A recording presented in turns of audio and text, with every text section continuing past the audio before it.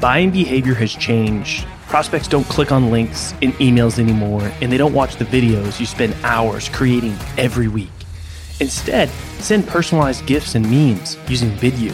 You can quickly create engaging, personalized content that immediately grabs your prospect's attention, helps you stand out in the inbox, and does it all without forcing them to click anything or go anywhere. Head over to vidyou.io/salescast to sign up for free and spend less time getting your messages across and more time selling.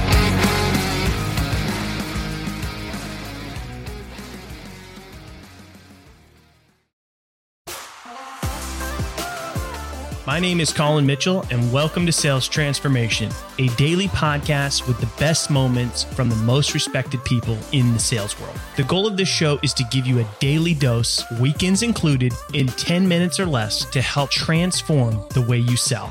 I hope you enjoy today's episode, and now to David to tell you what you can expect in today's episode.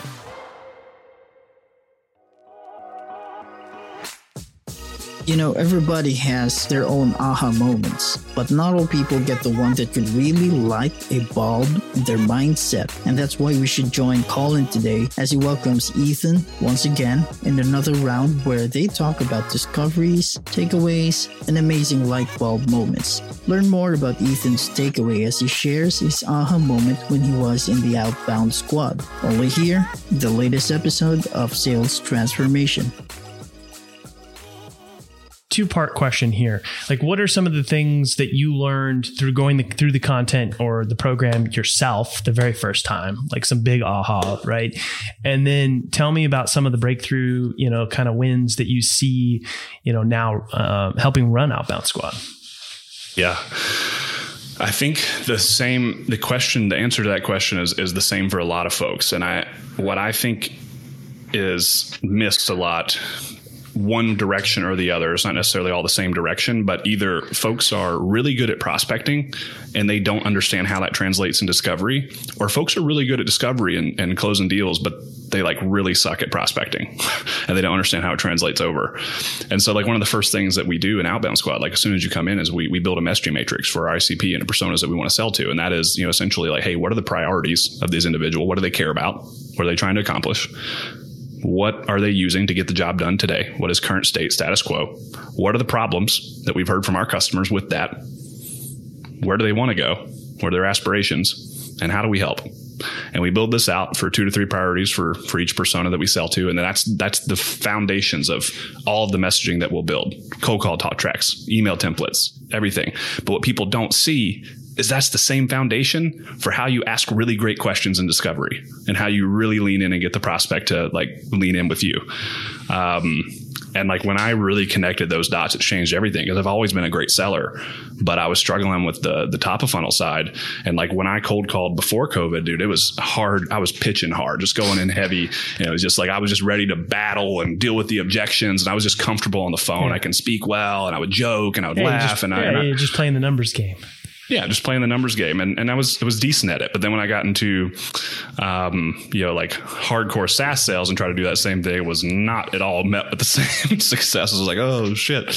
And so then when I working with Jason and we went through this messaging matrix exercise, and I was like, that's so interesting, because that's how I loop things in discovery. And then I started seeing how the two connect. And that's what really leveled up my outbound game, is when I saw I think it's just nervous or anxiety, because this is different. I don't think I'm good at that, or this, that, and the other. And when you see that oh, I actually do have this talent and skill set, this is just used in a different way. I think that's really a light bulb moment for a lot of folks. It's also a light bulb moment for a lot of folks the other way. And that I'm really bad at discovery, Ethan. And I'm like, dude, you're booking 20 meetings a month. What do you mean you're bad at discovery? And they're like, wow, I don't know what questions to ask. I'm like, dude, you have what their priorities are. You have where they want to go. You have current state, status quo. Ask questions around those things. Just pull up your messaging matrix in discovery and ask questions around those things, man. They're like, oh. And then they go do that. And they're like, oh, wow, this is not as difficult as I thought it was. Obviously it depends on having the right person, the right, you got your ICP and persona down. But yeah, man, that's the biggest light bulb I see for most folks. And it was a big one for me. Wow. I think that a lot of people treat their prospecting messaging or talk tracks different, right, than their discovery. Like, hey, here's how we get people to just book a meeting and like spend some time with us, right? And they don't make that connection as you described. So can you sort of... It creates a lot of friction too for the prospect, because you get sold value. I'm going to show you this, I'm going to show you that. And then you show up to a call and I just feature dump you for 30 minutes.